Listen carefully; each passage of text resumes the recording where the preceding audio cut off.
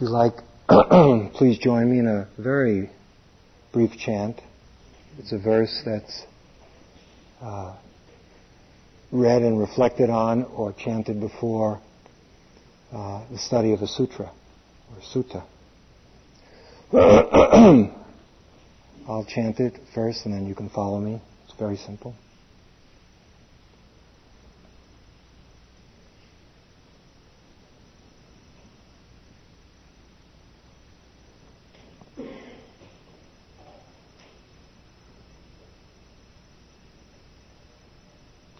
The Dharma is deep and lovely. The Dharma is deep and lovely. We now have a chance to see it. We now have a chance to see it. Study it. And practice it. We vow to realize its true meaning. We vow to realize its true meaning.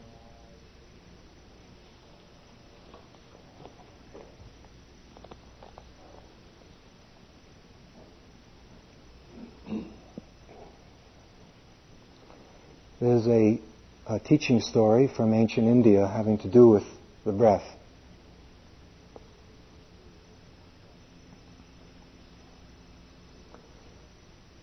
There was a conference of all the senses and the breath.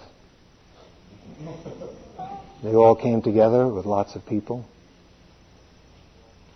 But then there was the question as to who would preside, who would be in charge. And they started competing with each other.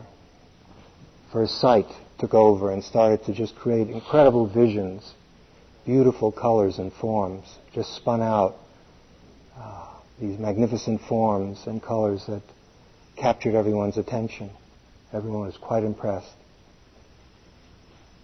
But then sound jumped in and played extraordinary music, just sounds that people were just sobbing from the music. It was so beautiful. Smell didn't want to be outdone. And there were these aromas that were just beyond belief. People were just so happy to breathe these aromas in.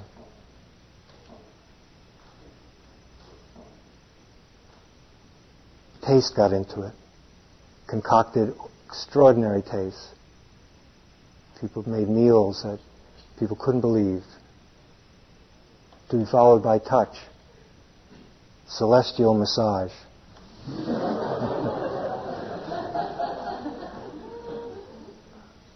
And then breath said, but I want to lead. And everyone just fell over laughing. All the other senses. These are so colorful, and they just said, you're just such a bore. It's just, what do you have to offer? Why should you lead? You've just seen what we can do.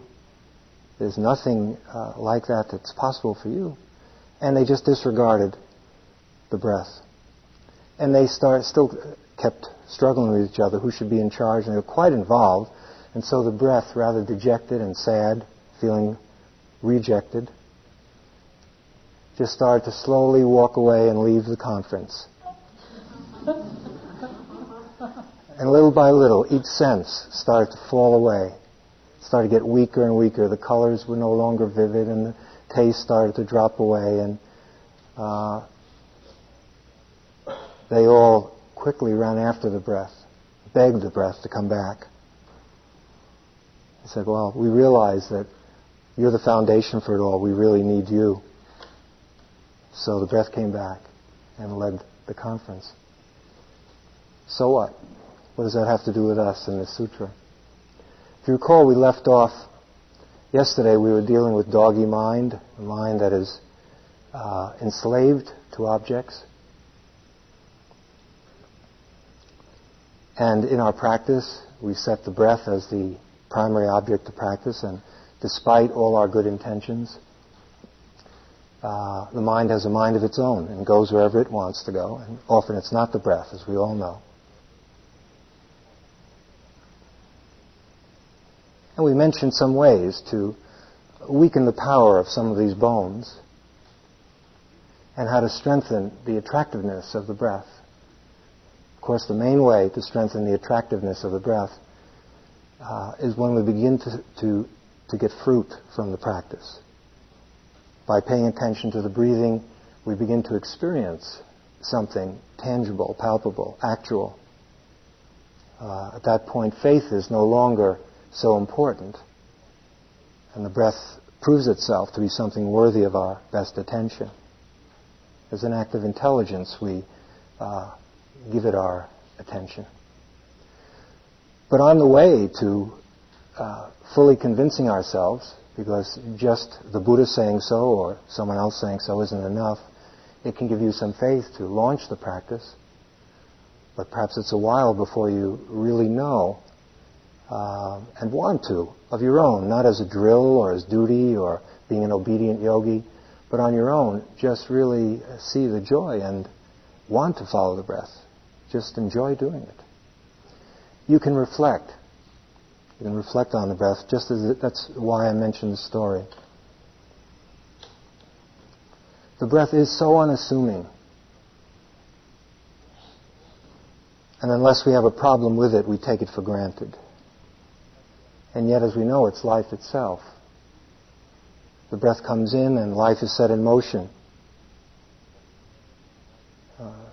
A baby becomes a person, starts to become a person. And when we breathe out and don't breathe in again, it's called death. So this is a very powerful force that we're, as an object that we've picked. I mean, you could see it as kind of an exercise in concentration. Yes, we'll just concentrate on the breathing. But please, from time to time, especially if you're feeling routine about the practice or bored,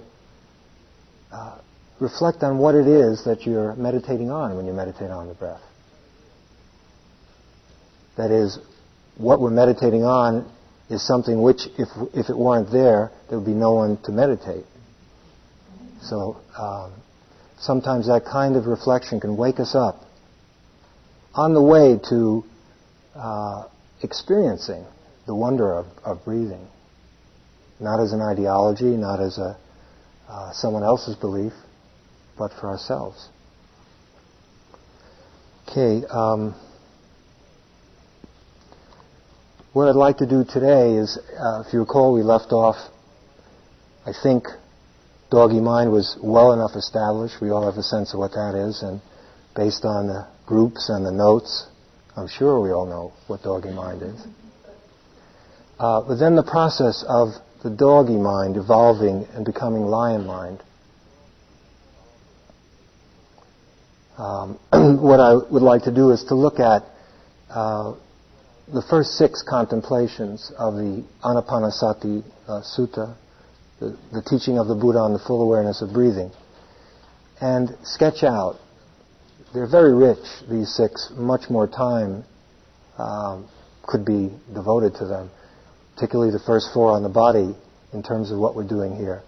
But I hope I can at least give you some sense of the basis for the practice we're doing. That is, Corrado and I didn't make it up by corresponding between Italy and Brooklyn or Cambridge.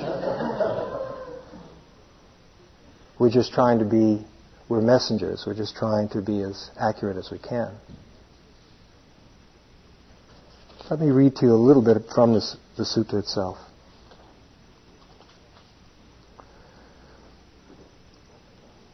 O monks, the method of being fully aware of breathing, if developed and practiced continuously, will have great rewards and bring great advantages. It will lead to success in practicing the 4 foundations of mindfulness. If the method of the 4 establishments of mindfulness, 4 foundations of mindfulness, is developed and practiced continuously, it will lead to success in the practice of the 7 factors of awakening. The 7 factors of awakening, if developed and practiced continuously, will give rise to understanding and liberation of the mind. The sutra is about liberation, using the breath as the main thread. What is the way to develop and practice continuously the method of full awareness of breathing so that the practice will be rewarding and offer great benefit? The Buddha answers. And now the sutta, the practice part of the sutta begins. It is like this, yogis. The meditator goes into the forest or to the foot of a tree or to any deserted place and sits stably in the lotus position, holding the body quite straight. Breathing in, he or she knows that he or she is breathing in. And breathing out, he or she knows that he or she is breathing out. Okay, we haven't gotten to the first contemplation yet. This is just the preliminary part, and it's already a huge amount that's been said. To know that you're breathing in and to know that you're breathing out.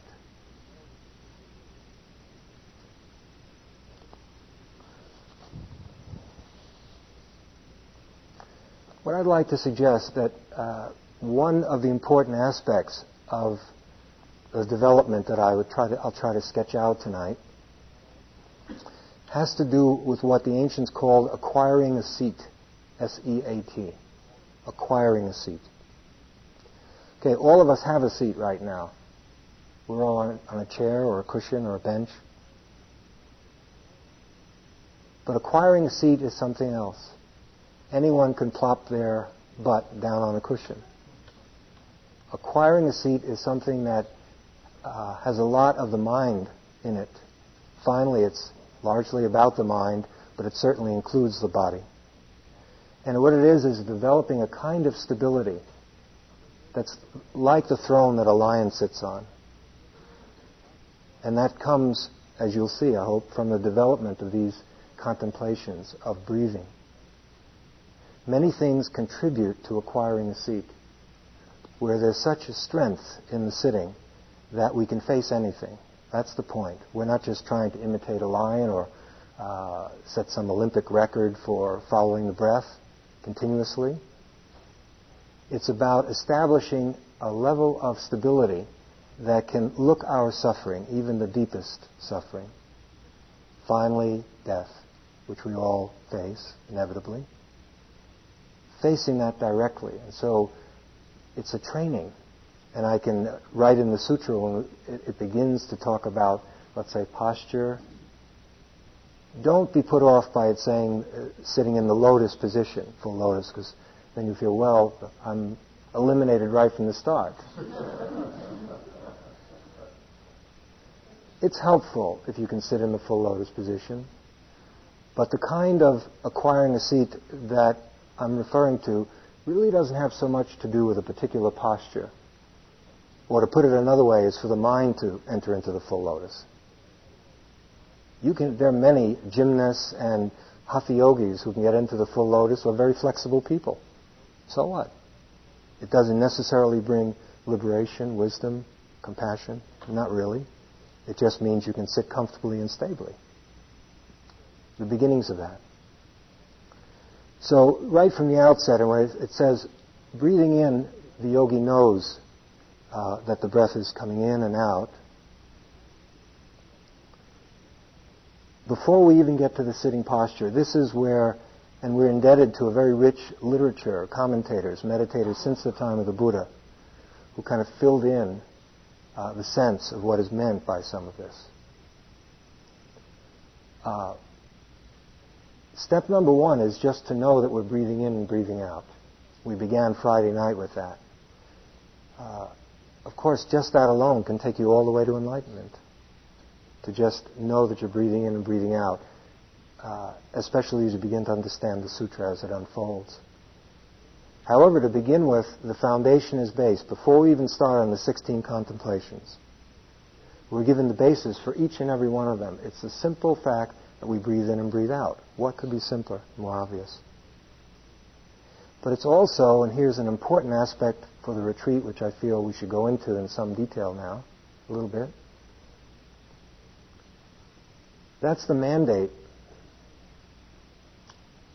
This whole area and the first and second contemplation on long and short breathing, which we'll get to, which has to do with being aware of the breathing at all times. That is, anapanasati is not limited to the formal sitting practice or formal walking. It's something that's meant to be done all the time. Let me bring that into the context of this retreat.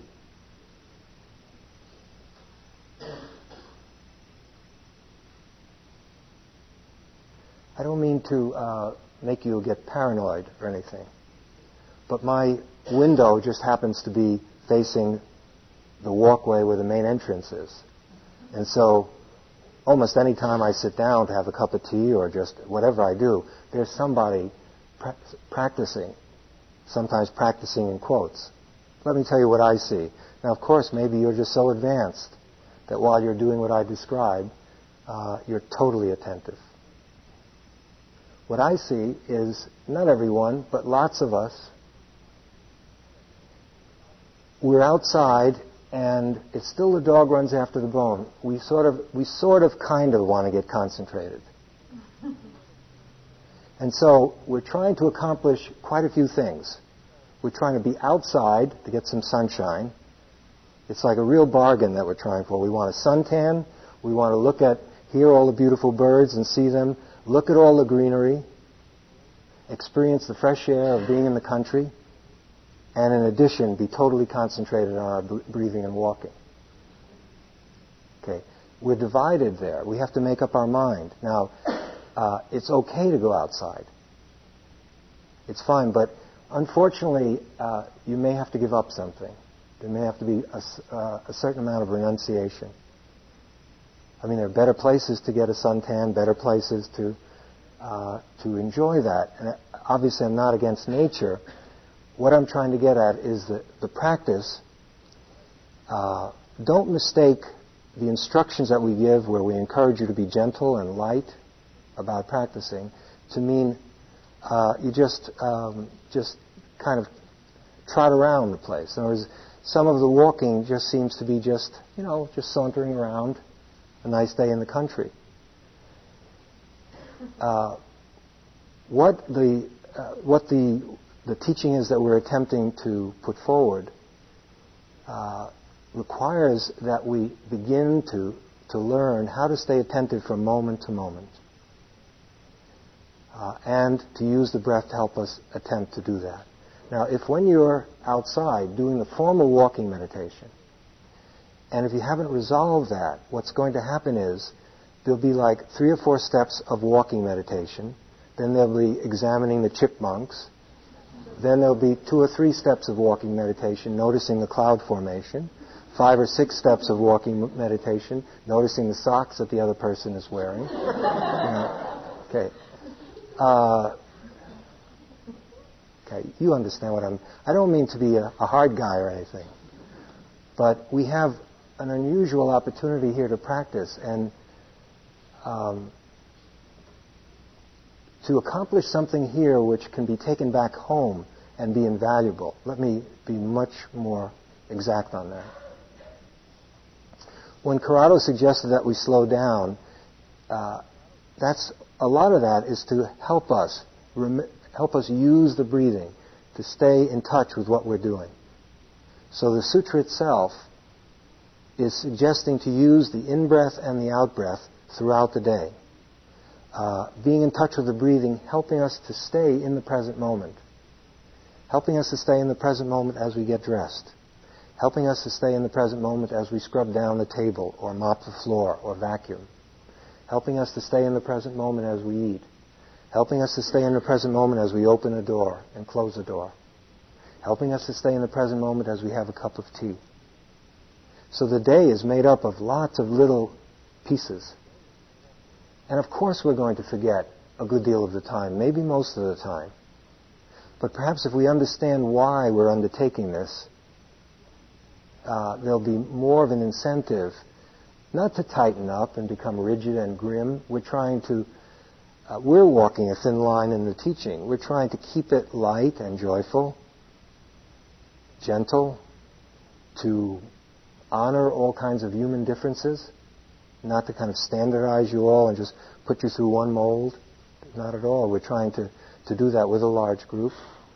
But there's a thin line where on both sides it can either deteriorate where it becomes very grim and serious and determined, a joyless effort, perhaps heroic, but also joyless. The other extreme, it becomes casual, and there isn't enough intention, there isn't enough attention for the practice to really pick up momentum, to really grow and develop. Now, if you can, this is a protected environment. Our life is dramatically simplified here. Delicious food made for us, everything. We have a little job once a day. If we can begin to learn how to be alert in all the things that we do, it's not in addition to the formal practice. Formal practice is easier for all of us. But if we can begin to bring conscious breathing as well as mindfulness, they work together, that's what it's about really, into whatever it is we're doing, just walking from here to there, standing and waiting for something. In short, uniting conscious breathing with whatever the activity is. If we can begin to learn to do that, when you go home, the gap that often exists between retreat life and life in New York City or wherever you come from won't be as great. You won't suffer as much of a shock, as you know, many people suffer, from what goes on here compared to what goes on where we go back to. So that what we're attempting to do is to begin to develop a foundation of mindfulness so that more and more mindfulness becomes not so much a method but a way of living. It's the art of living mindfully. That's the key to our whole practice. It's the whole art of being happy. So what I would encourage you to do is to more and more come back to that understanding. We're going to be getting to concentration. That's what we're on, because doggy mind is a mind that can't concentrate. It's just vulnerable. It's helpless. It just runs after what anyone throws. Lion mind is steady. We call that samadhi, when the mind can stick to an object. But samadhi is not only developed in the sitting posture or in formal walking. Samadhi can be developed washing the dishes. Samadhi can be developed mopping the floor here. Samadhi can be developed making your bed. In short, whatever your life is in that moment, if you can enter into it, it's not a kind of detached looking at it from a distance and noticing what you're doing. It's fully entering into what you're doing with wakefulness. Immersing yourself in the activity with wakefulness. Now, to begin with, not only does that begin to develop concentration, but it's the beginning of actually moving into something quite profound. The ancient Chinese had a very nice phrase, kind of a deeper meaning, a subtle meaning of the first precept of not to kill.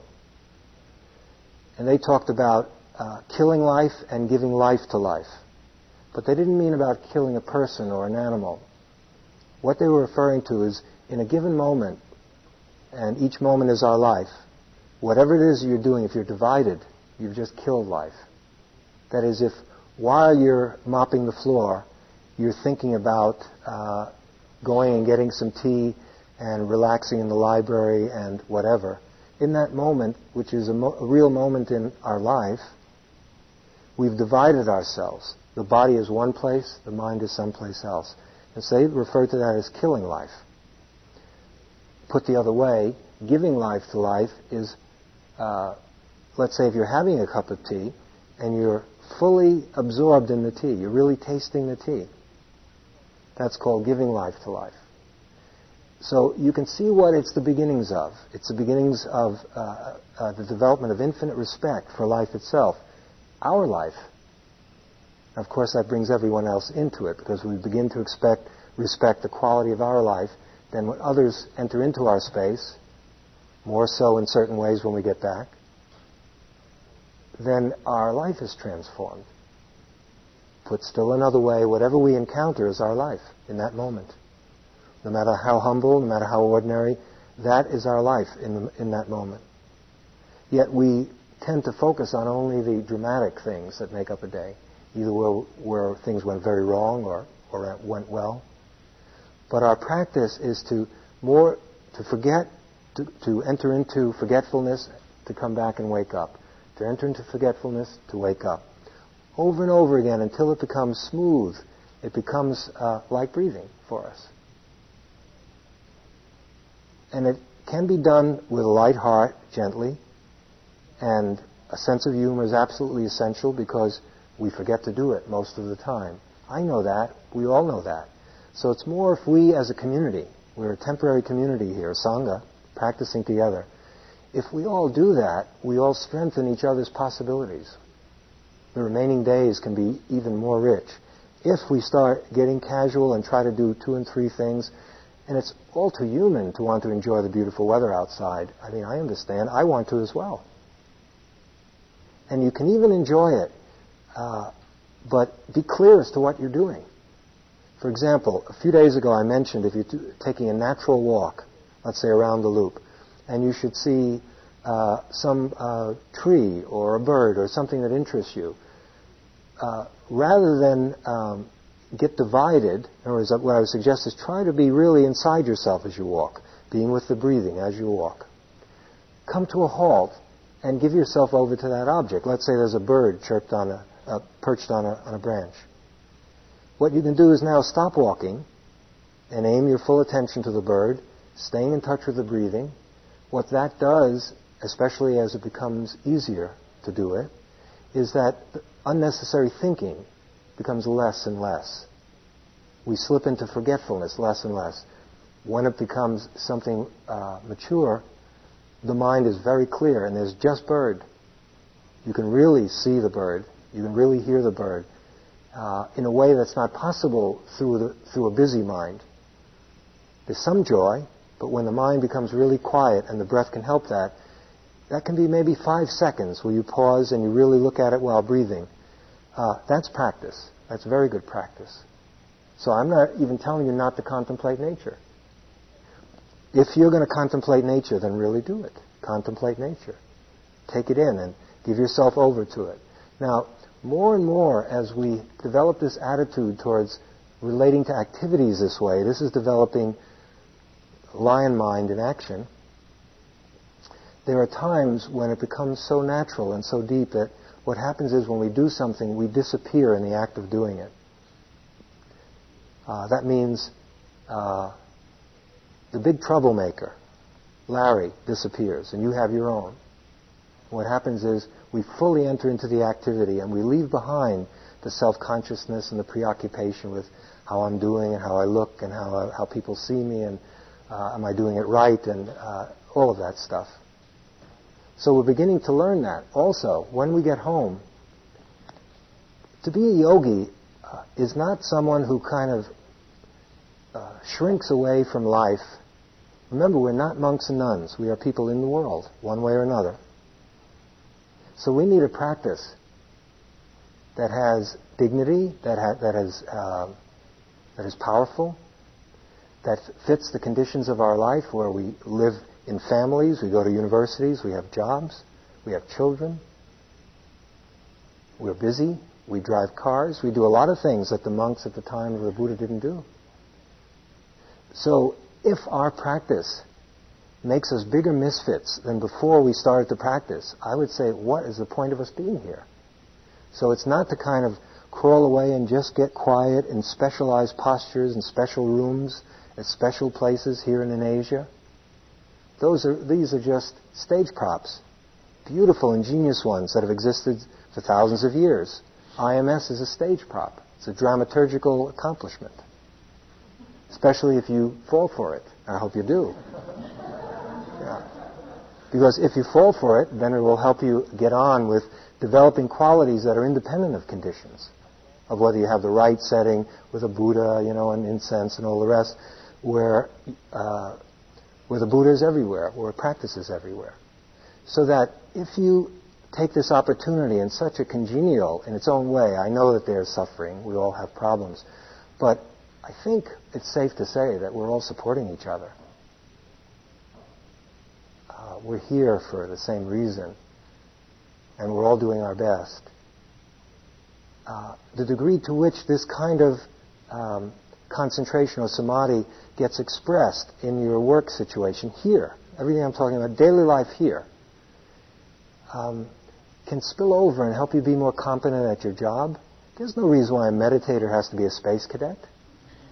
That doesn't follow. That to me is not, Buddha was not trying to turn out a space cadet factory, where people can only be calm and happy under very precious special conditions and then are helpless when thrown out into the world.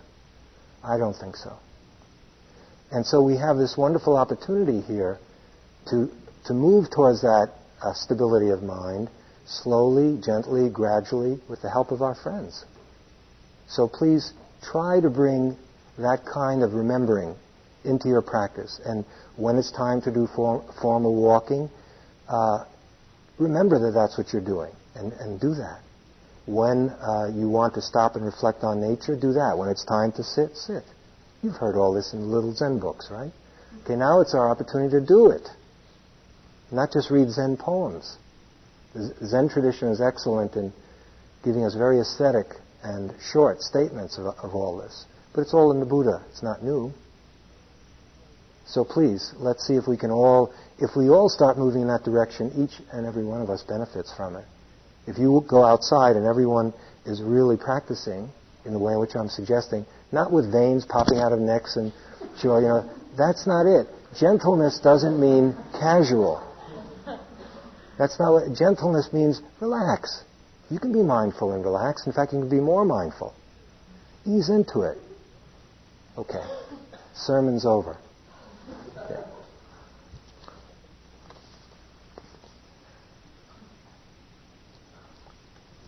Let's move now through. Okay. You can see why 10 minutes was not enough for me to comment on that poem. Okay. Breathing in a long breath. The yogi knows I'm breathing in a long breath. Breathing out a long breath. The yogi knows I'm breathing out a long breath. Breathing in a short breath. The yogi knows I'm breathing in a short breath.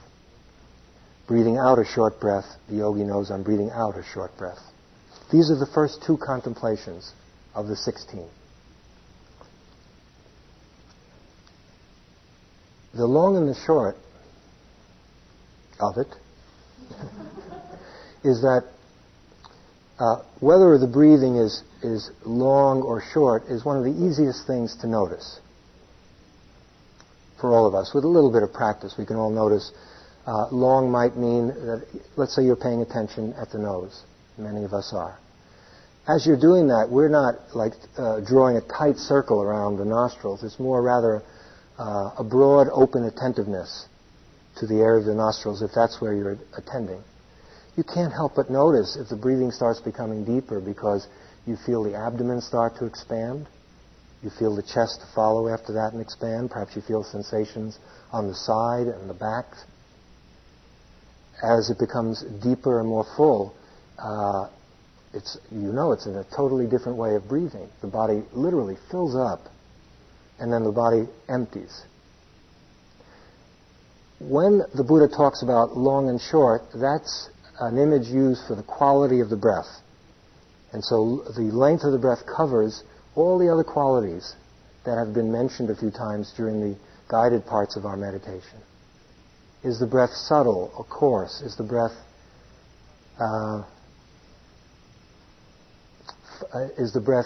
soft or hard? Is the breath kind of smooth or bumpy? Does the breath enter and exit freely, or does it seem to have to fight its way in and out? The differences between the in-breath and the out-breath. The way the ending of breaths happen. Do they just drop off, or do they end, just fade away? And other qualities that perhaps we don't even have words for. And it's not necessary to have any words at all. It's more to become sensitive to the realm of the breathing. So that in 1 and 2, what we're beginning to do is to develop the capacity to attend to the breath. Here, two notions are very, very important, and you'll see when we open the field up to do the vipassana work how important they are. Step number 1 is what is called vitakka. That is a Pali word which is sometimes, since I think the translations are not so hot, I'm just going to tell you what vitakka does. That's the ability, or that's the function of aiming and taking the attention to the object. That's the ability to aim the mind and then take the attention to the object, in this case the breath. If you don't have an aim to go to the breath, you won't go to the breath. Your mind will go somewhere else.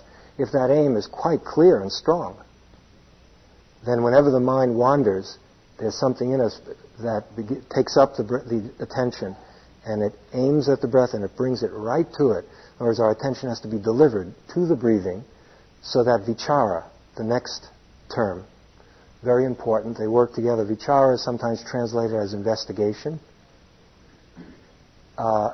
It's okay as a term, but it has a lot of connotations of thinking for us, analytic work, and it doesn't mean that. It just means a rubbing up against the object. That is, coming in touch, in this case with the breath. So step number one, there's a function that aims the attention to the object, brings it to it, and then once we come to the breath, it's a matter of sticking to it. We've gotten there, but then more and more we have to learn how to anchor our attention in the object. How to touch, rub up against, penetrate, drop into the object. Now, this simple partnership between coming to the object and then sticking to it and going into it is, of course, the basis out of which wisdom comes. Unless we can take hold of a reality, I don't mean get attached to, I mean unless we can come to what it is, unless we can bring mindfulness to something, how can we contemplate it? How can wisdom develop? The wisdom we're talking about is not thinking wisdom. Oh, that's useful too. The wisdom we're talking about, the insight we're talking about, comes out of the direct penetration of an object. It's something that you see. It's intimate. It's very alive. We have words about it. We call it impermanence. We call it anatta, emptiness of self. We have to use words, but that's nothing. It's dead compared to the subtlety as the mind gets more and more calm and steady, as it begins to penetrate an object and to understand what a person is. What is identity? What is a physical pain? What is anything? What's a sound? So you can see we're laying the groundwork for very important work that will grow out of it, the work of wisdom, which needs a mind that can come to aspects of ourself, stay to them so we can look deeply. Okay, now right now we're beginning with the breath, and we're seeing, is the breath long or is it short? What kind of quality does it have? Relatively not so controversial, not so highly charged for most of us. But the quality that we're developing on the breath, if we get off to the right start and develop these qualities, then that enables the mind to be fit. It enables the mind to be fit to then look into the states of fear and anger and all the very powerful things that many of us have been visited by on this retreat. Can the mind be that stable? Can it acquire a seat? Can it be seated like a lion? So that even though terror comes up or despair, we're quite capable of looking into it, deeply into it, and seeing its true nature. The liberation comes from that. So in a way, we've said, there's a lot that the Buddha has said already, and we've hardly begun. Okay, while you're noticing the length of the breath and the quality of the breath, part of the education or re-education that comes along, comes along at this with these first two steps, you can't help but notice the conditions which cause the breath to become deeper and the conditions which cause the breath to become shallow. It's not that you should be thinking about it, but perhaps you've already seen that when you're able to be continuously mindful, let's say relatively, let's say you're with 15 breaths, in, out, perhaps you begin to notice that without trying to make the breathing deeper, the breath becomes deeper naturally. That's really the main point. We're not trying to control the breath. We're just making the breath conscious. And in the process of making the breath conscious, the mind becomes quieter. It stops thinking when we're attentive. When it stops thinking, the breath can begin to assume its natural urge, which is to be deep and full. Those lungs are there to be filled up. The fact that we don't, that they're compromised,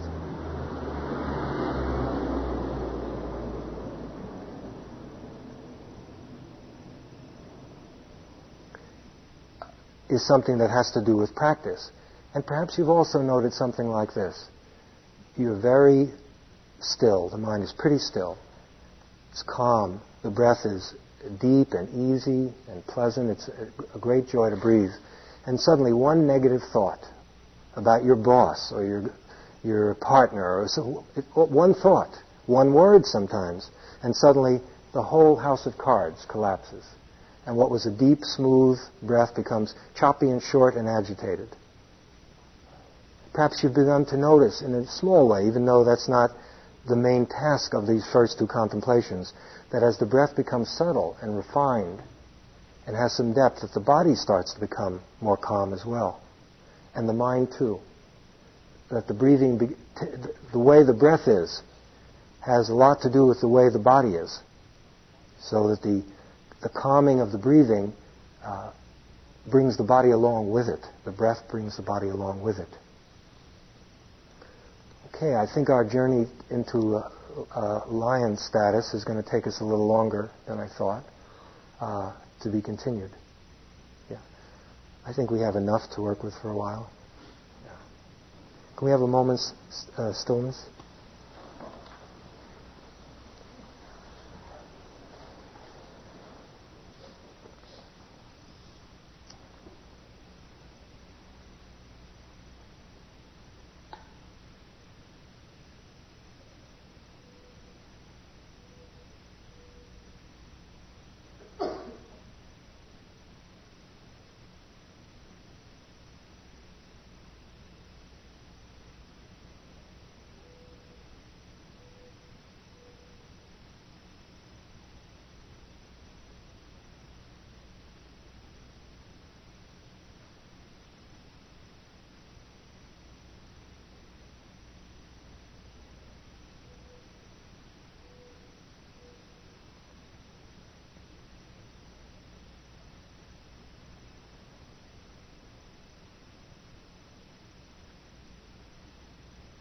If I could speak for Corrado and myself at the risk of implicating him in something, but I'm pretty sure I could say certain that what we're looking for, at least publicly, we have to agree.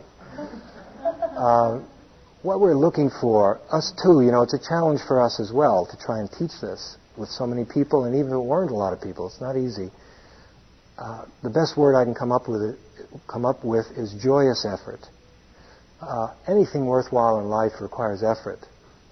As one person told me many years ago, there's no free lunch in the universe. That's definitely true. I found that out. So that, of course, effort is needed in our practice. And we're working on the hardest thing there is to work on, ourselves. Yet, does it have to be done in a kind of grim, tortured, almost brutal, harsh way? It is when there's lots of ego in it, lots of striving, lots of self-negation. When we think we're just an awful person, but if we practice hard, we'll become a wonderful person. That isn't the attitude that we're attempting to slowly help us all learn to bring into action. It's more the appreciation of the moment. It's more the appreciation of life as expressed in this moment, this breath. Just one inhalation, one exhalation can bring conscious inhalation and exhalation, can bring contentment. It can bring a certain humility because you understand that the building blocks of mindfulness that's the way it happens. Sometimes it's dramatic. You have a breakthrough, but much of Dharma work is blue collar all the way. It's a breath here and a breath there. A few moments of mindfulness here, a few moments of mindfulness there. Vast spaces of unawareness. And then we come back. So what we're attempting to do is a balance between keeping our work together light and joyful, and yet not forgetting why we're here.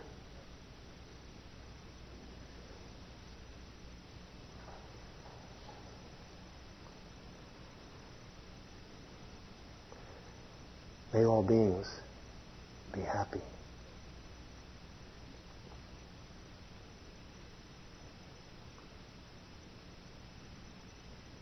May all beings be peaceful.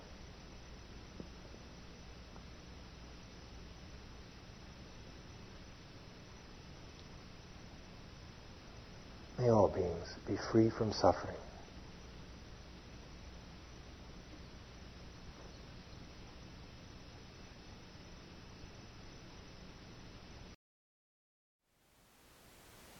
Thank you for listening.